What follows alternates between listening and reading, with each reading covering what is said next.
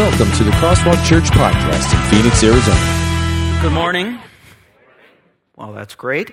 You know, I love being in Phoenix. I have in-laws in Phoenix. It's a great place to have your in-laws, and you have to visit them at Christmas and Easter. So we come down from Wisconsin. The only sad thing I have to admit is, in Wisconsin, there's no snow on the ground. I like it to be very snowy before I leave so I can come down to Phoenix and enjoy the warm weather. That just shows a little of my sinful side there, that I want it to be really cold and miserable for them up in Wisconsin while I'm down here enjoying the heat of the Phoenix area. But I do greet you from your brothers and sisters in Wisconsin, but more importantly, I greet you in the name of the one who set the stars in their place and who rules the whole universe, and despite that, was willing to stoop down and to become part of the creation that had completely messed itself up. I'm speaking of our Savior Jesus, who came to rescue us as the undercover God. You know, it's an amazing thing. We're in the year 2012, but I bet you if you asked people, if you just went around today and said, why is it the year 2012? Instead of why isn't it the year 3015? Why the year 2012? Most people, my guess, is would not know that it's based on the reality of the undercover God.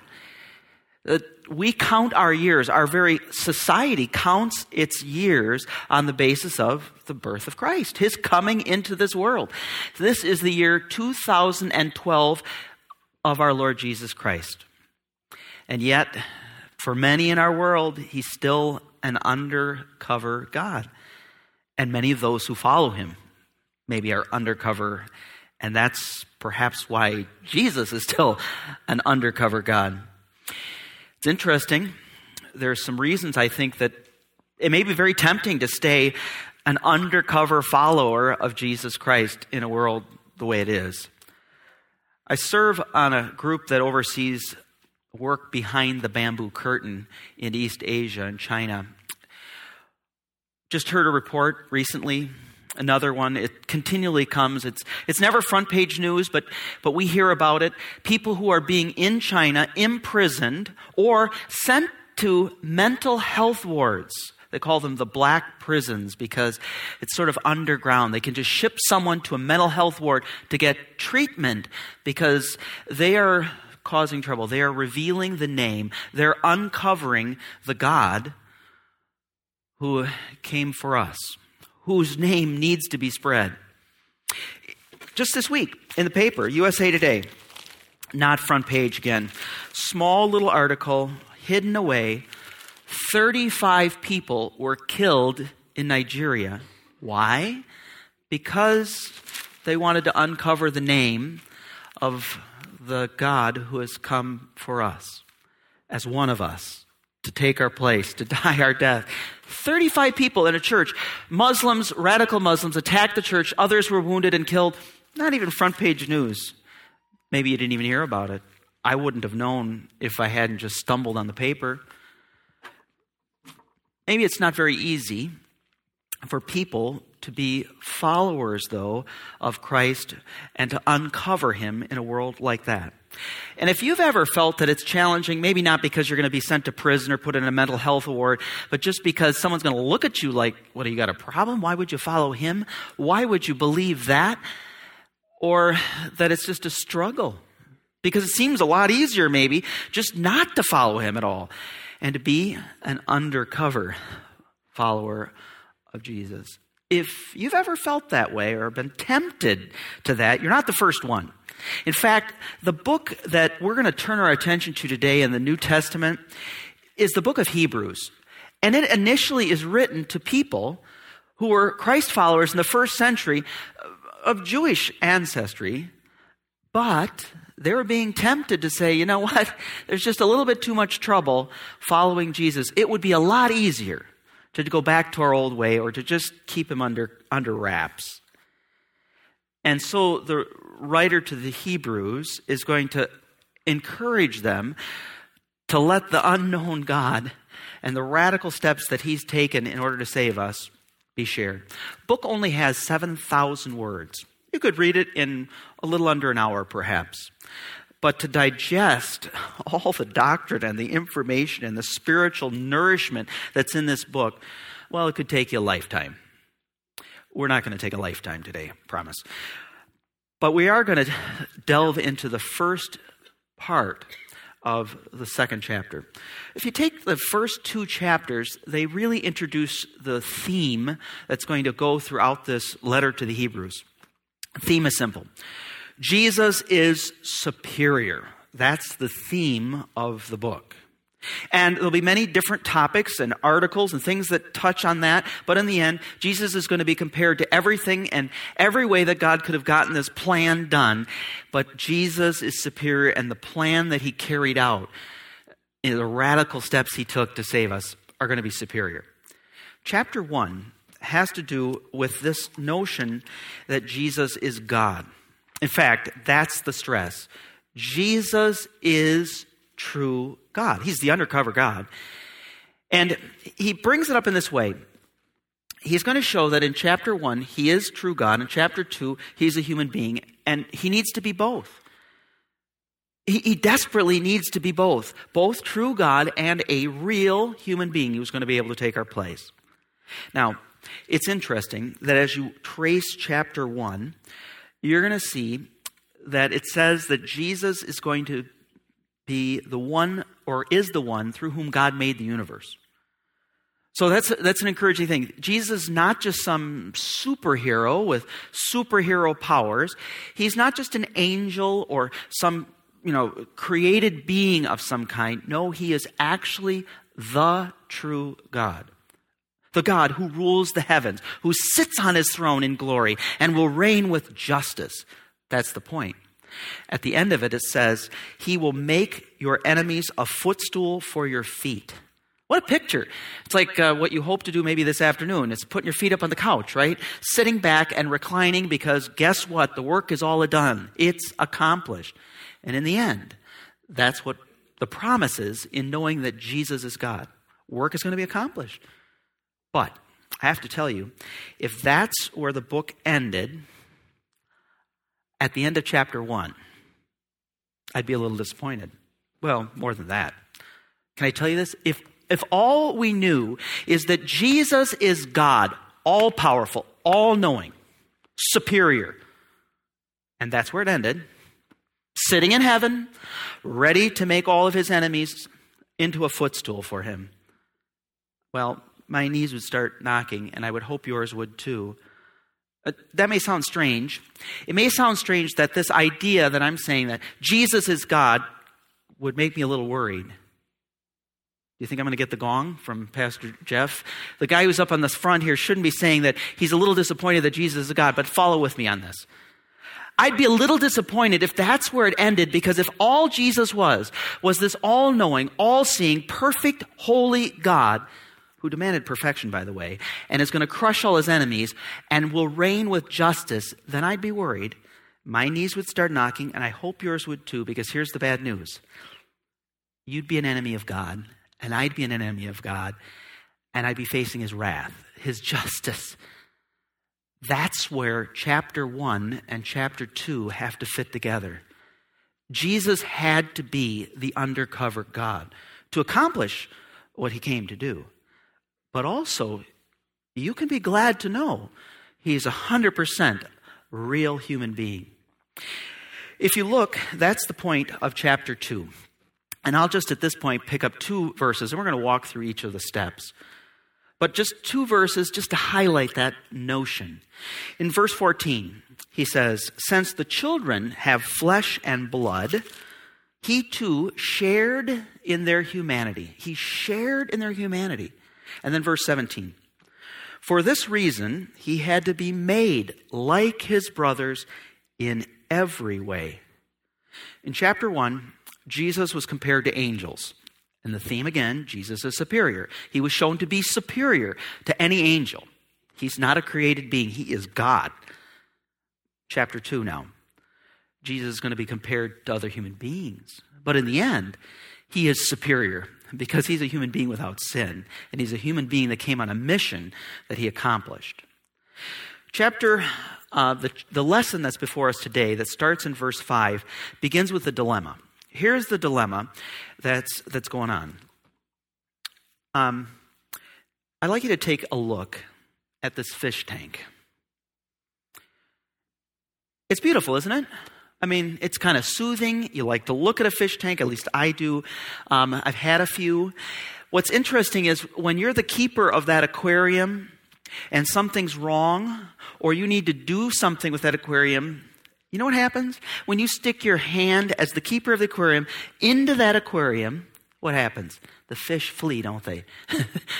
They run, because even though you are not there to harm them, you are there because you want to right things that are wrong in that aquarium or help them in some way. The fish flee because the keeper can't do that. He's always a threat. He appears, even as you get close to the aquarium, as a threat to the fish. And you're not, but that's the way you appear. And that's the way it would be if God tried to step into the aquarium of our world.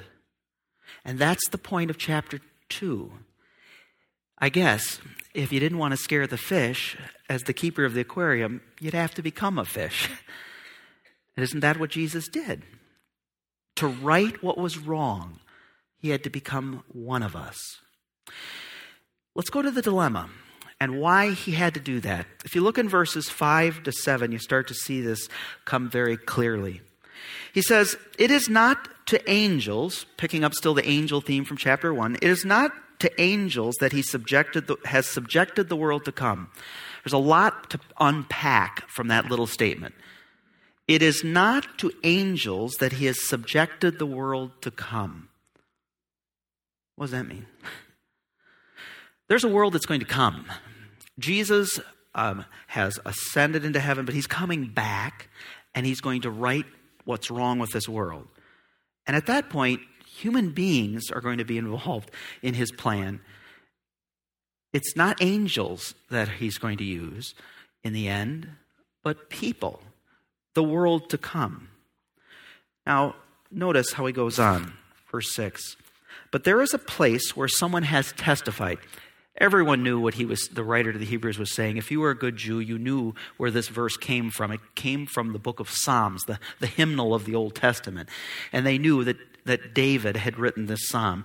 But the writer just makes it very gentle, and he says, someone has testified. This is true. You know this, guys. What is man that you're mindful of him?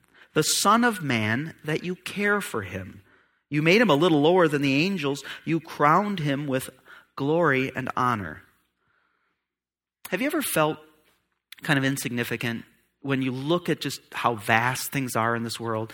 As if you're just a speck of dust in the whole seashore of time. I remember going to the center of Australia. I served for a year down under in Australia. And I went camping in the outback, in the deep outback. And I've never seen so many stars and just the vastness of the universe. And to be able to sit there under the stars, what you really get the sense of both the awesomeness of God, but you also get a sense of, what am I? Who am I in the midst of all of this? That's what David was really saying. What is man? Why that you're mindful of him? Why should you care about human beings, God? When there's this universe, there's all that you are. And yet you made him a little lower than the angels. Now that could be very well misunderstood. God is not saying angels are up here, man is down here. Angels are different than man. That's true. Angels are spiritual beings, spirit beings. Men, human beings, are body and spirit, connected, physical and spiritual put together with the soul. So we're different. Maybe a better translation or better understanding of what he's saying, a little lower, is lower for a little while. And a number of commentators have tried to translate it that way. Lower for a little while. Because God made angels and he made human beings. And when God created human beings, he made them in a sense to reign over his creation. He made it very clear that that was his purpose. If you go back to the beginning of the first book of the Bible, when God created things, he says, you weren't just some speck of dust. You weren't some accident, cosmic accident, but everything that he created had a plan, and its ultimate purpose was centered on human beings because he cared about them. He created it all for them. And at the end of chapter 1, God even says this. Chapter 1, verse 28, he said, God blessed them, Adam and Eve, the first human beings, and he said to them, be fruitful and increase in number, fill the earth and subdue it.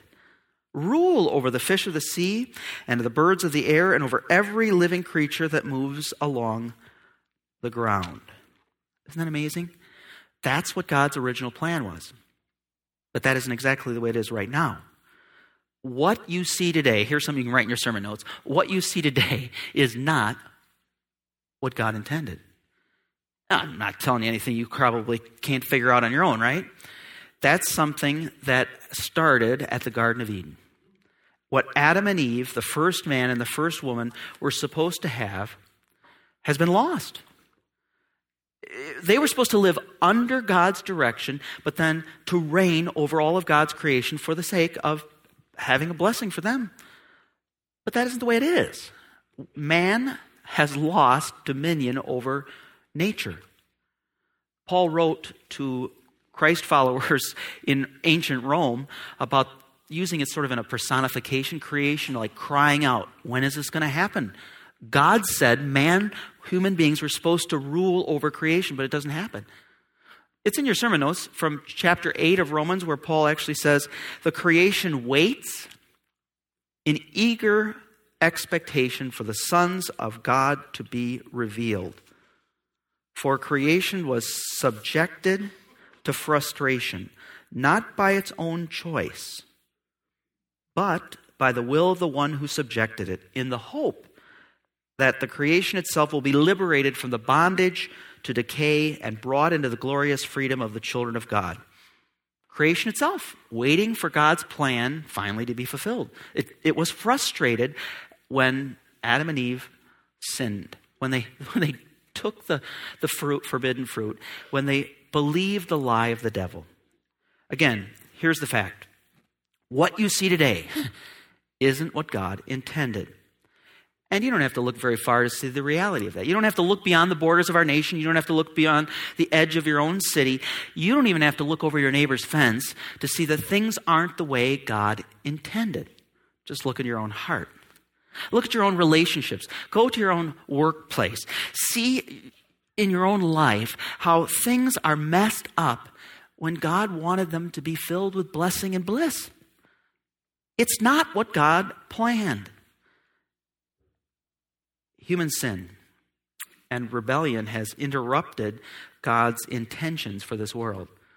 But this is why we have a radical step from an undercover God, because Jesus is someone who you wouldn't expect, and he does something that you wouldn't expect. That's what we're going to see today. Jesus, who Jesus is, and what he did isn't what you'd expect.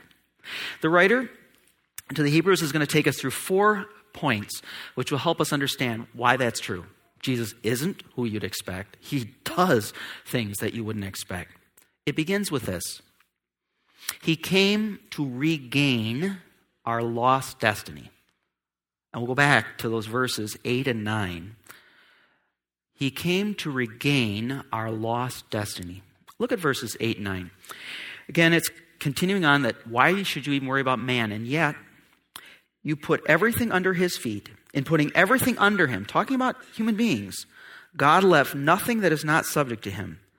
Yet, at the present, we do not see everything subjected to him. We don't see everything subjected to human beings.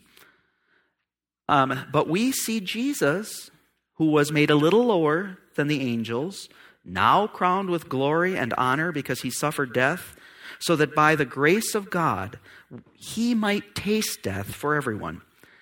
Verse 8 reminds us of God's intention and man's failure. William Barclay comments on this situation this way.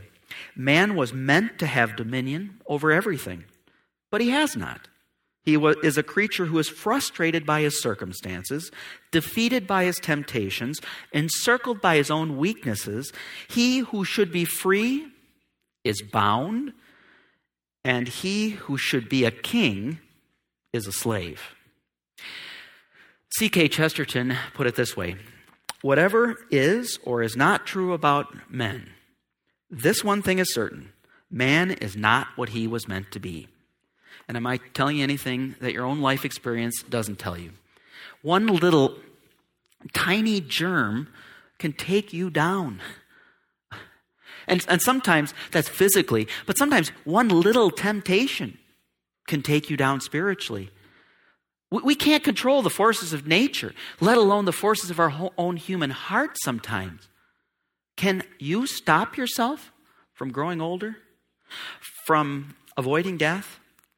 Obviously, everything is not subjected to us. But then, there's a little encouragement, there's hope, but we see Jesus. This man, Jesus, compared to the rest of human beings, we see Jesus.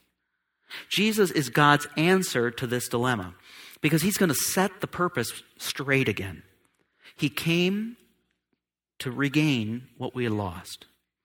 And in doing that, he relates to our difficulties. That's the second point I'd like you to focus on. Then you can put that in your sermon notes, I suppose. He came to relate to our difficulties. Listen to verses 10 to 13.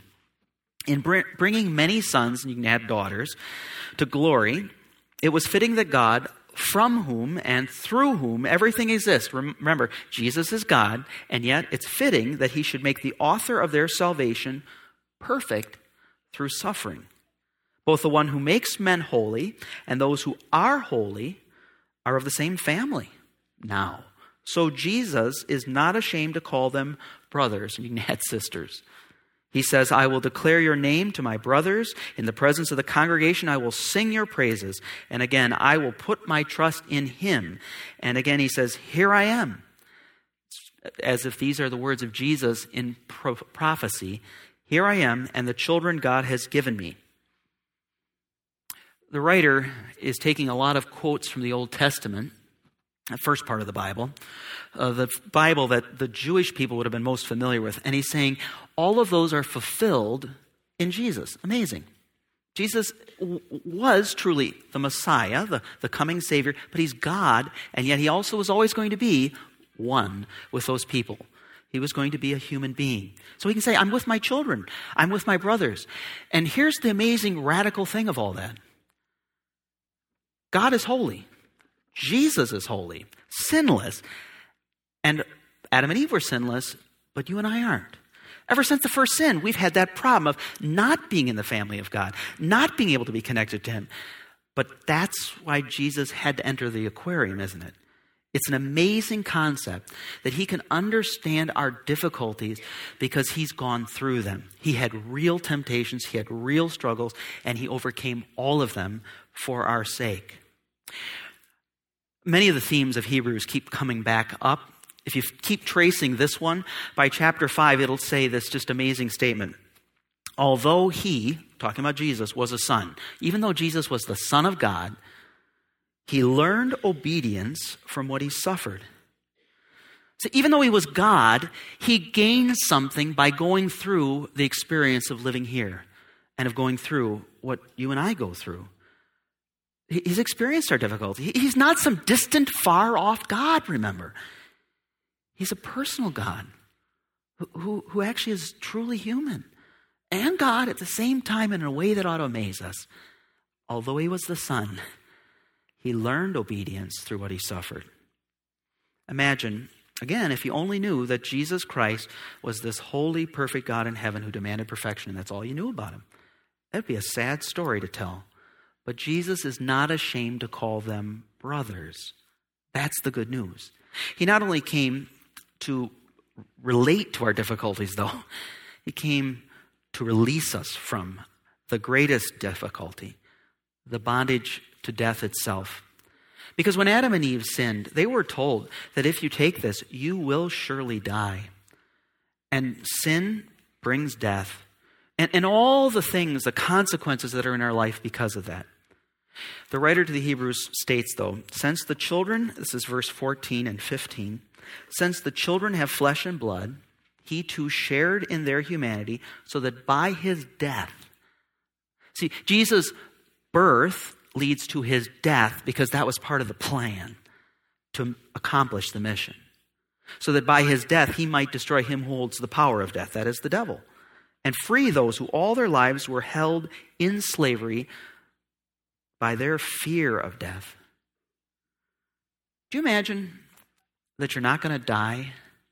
I mean, you and I are not only entangled in sin in some way, but we know where it leads. I mean, it doesn't take much to figure out that every human being is eventually going to face death.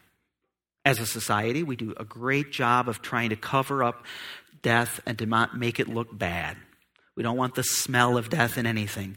We can perfume it, we can flower it up, we can dress it up, but in the end, every funeral has a corpse. Death is a reality all around us. And somehow, there has to be a release from it. Can you shut your eyes to it? Maybe you can say, and some can, oh, I don't fear death, with a lot of bravado. But in the end, you can't deny it. Maybe you can hide yourself from the realities of sin in your life and death consequences and a holy God. Maybe you can drink yourself to oblivion that you don't even acknowledge sin's consequence in your life or shoot up to that point that you're numb to it all. But that's a form of slavery itself. You can cover it up, you can hide it, but in the reality of this existence, death is part of every day. But something happened. Verse 14 says, by his death he might destroy him who holds the power of death. That threat, that curse, the devil. The word destroy means not just to annihilate, but to render inoperative. To make it so it doesn't work. It doesn't mean you aren't going to face death. Even Jesus himself faced death, right? But that's not the end of his story. He overcame it with the empty tomb. Jesus said, I'm the resurrection and the life, and whoever believes in me will live. Even though he dies, you're still going to face physical death, but it doesn't have the power over you anymore. It's inoperative. Paul, when he wrote to the Corinthians about what that meant for them, in 1 Corinthians 15, which you have in your sermon notes, put it this way, applying this. He said, but Christ has indeed been raised from the dead, the first fruits of those who have fallen asleep. What a beautiful expression. Fallen asleep. That's not a euphemism. That's not just a nice way of saying something that's really terrible. Fallen asleep. No, they're dead. No, not if they're a believer in Christ. If they are a follower of Jesus Christ, if they've been connected to him in the waters of baptism, they have life. He who believes in me will live even though he dies. They've fallen asleep. They're going to wake up to a new world, a new age in which God is going to raise up man to be with him in a special way, not angels. And that's the point of this theme that's been thrown through here. The first fruits, he says. You know what that means? That's kind of a hard expression. We don't use that. Most of us aren't farmers. But first fruits are the first crops you bring in. So the first fruits you bring in are your first fruits. Oh, well, that makes sense, huh? But thanks for getting that one. The first fruits. But what is the promise of that? If you bring that first fruits in, there's going to be second fruits. There's going to be more. So Jesus is the first fruits. The fact that Jesus overcame death ought to give you hope, confidence. Others are going to follow. He promised. And he did it himself. You got the first fruit in the barn, the next is going to follow. You can be confident you're going to have a good harvest. We're the harvest. So the first fruits of those who have fallen asleep. And then he makes the point why you can believe that. Verse 21 of 1 Corinthians 15. For since death came through a man, death came into this world through Adam, the resurrection of the dead comes also through a man. That's Christ. For as in Adam all die, so in Christ all will be made alive. What does this mean? The sting, the pain, the reality of death is overcome because we have one who is our champion. That's a concept I don't think we get. The idea of a champion, someone who takes your place and fights the battle in your stead. Example from the Bible of this, though. Goliath, name familiar? David and Goliath. Goliath was a great and mighty warrior, 9 foot tall, came out to the battle line with the Jewish people on one side and the Philistine army that Goliath was part of on the other. And every day he would say to the Jews, "Send one of your men out to fight me. Mano y mano. Whoever wins this battle between the two of us, then the whole country wins." So, if Goliath defeats one of the Israelites, then the Philistines win the battle and take the Israelites captive. It's not a concept we have today, but that's exactly what was going on, challenging them every day. Finally, while the Israelites were shivering in their boots, a little shepherd boy came named David, who would one day become King David, and with a slingshot took Goliath out, right? In the power and strength of God, in the confidence that came from knowing that a mighty God was with him. He was a champion. And so that one conquered for all. And then the Israelites overcame the Philistines as a result. Jesus is that champion. He has overcome death. He's defeated the devil for his nation. And we get the spoils of that. A modern day example is probably what's going to happen this next summer in London, 2012, right? The Olympics. When some of our athletes go, they will represent us, won't they? So that when Michael Phelps wins in the pool, the announcer is going to shout out, "The Americans have won the gold medal." Not really. Michael Phelps won it, right? But he's going to represent us, and we'll take credit for it. And we'll feel good about it. Jesus has gotten the gold for us, but in even a greater way. Because he actually took our place, and he gives us his death in our place so that we don't have to fear death anymore. If you look at those verses, 14 and 15, you just see that your worst enemy has been taken away. And it doesn't hold a power over you anymore. He's released you from that ultimate fear that plagues us, death.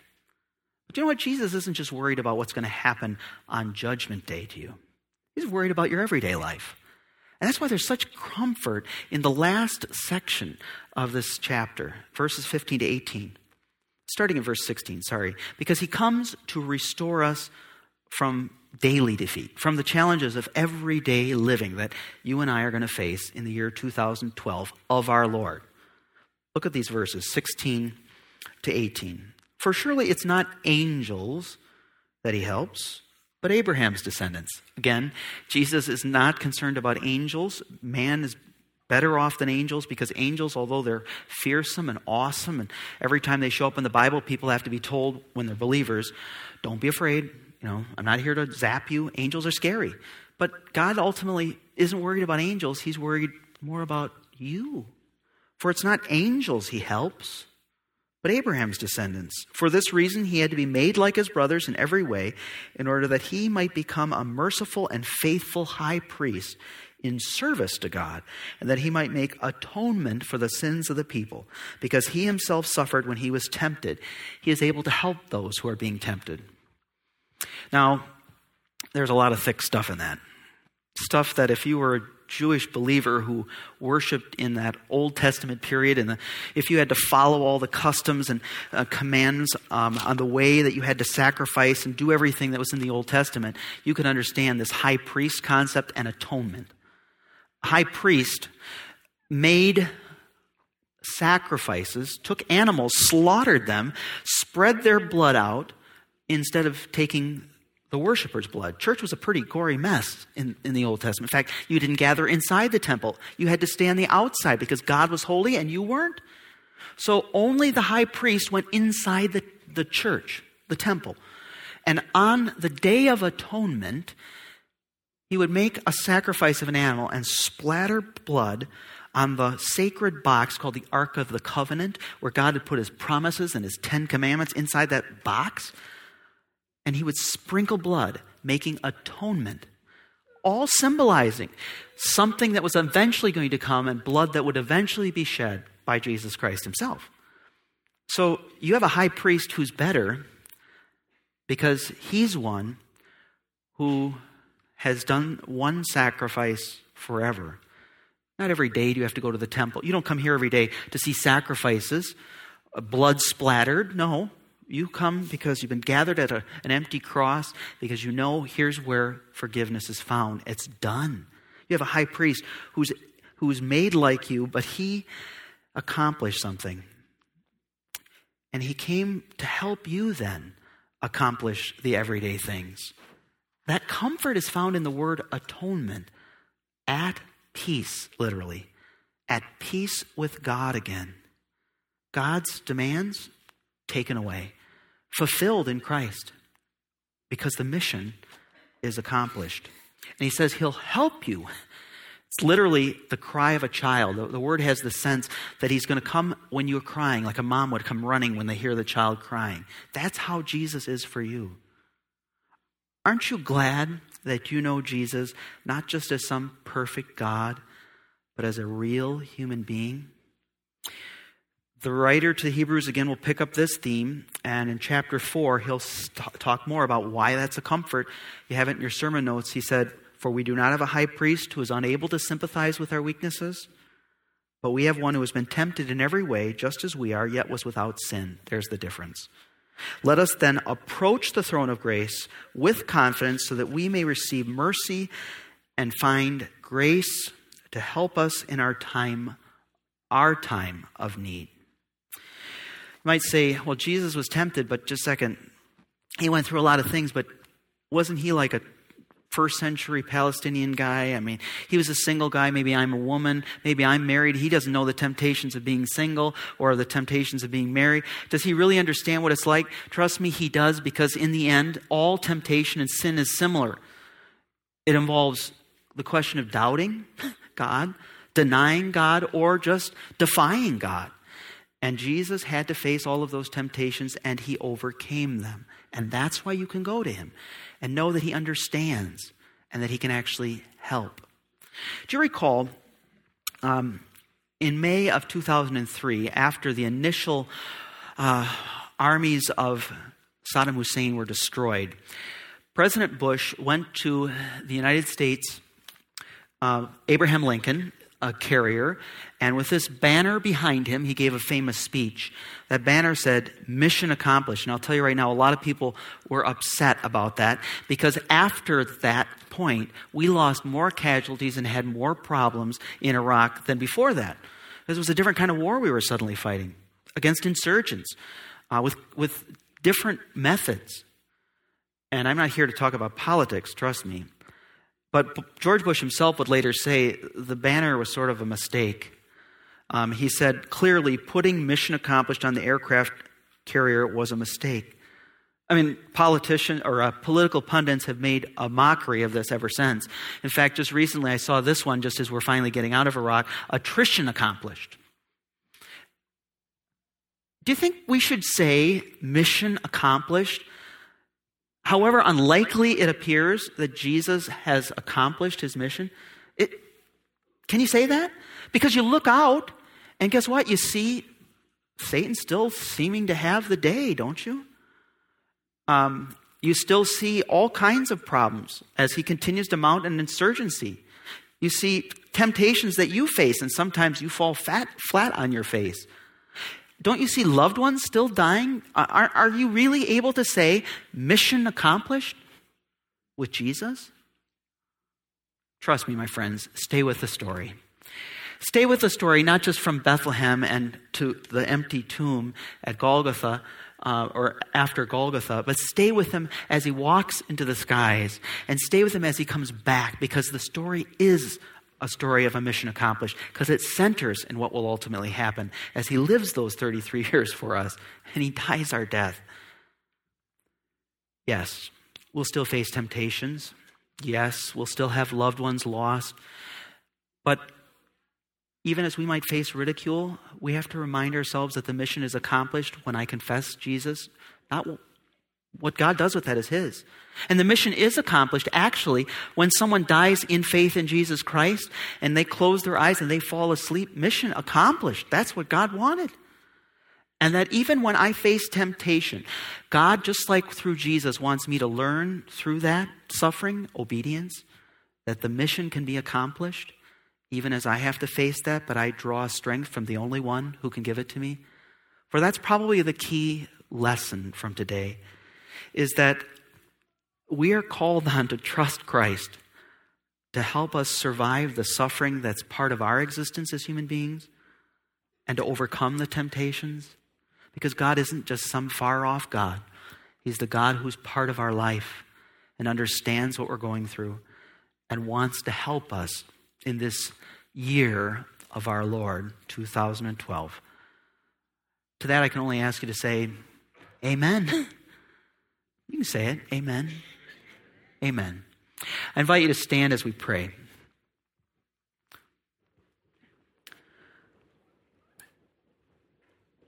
Lord Jesus Christ, we rejoice to know that you are indeed the one who we can go to. You have survived the suffering and the temptations and the difficulties of this life in our place. We rejoice to know you as God, but also to confess you as a human being who is both able to understand and accomplish what we couldn't. Strengthen us in this coming year with your grace. Send your Spirit through the messages we hear and the gifts that you give us in so many ways to be strengthened in this knowledge and to live for you each and every day, not undercover, but as your disciples who everyone can see. Amen.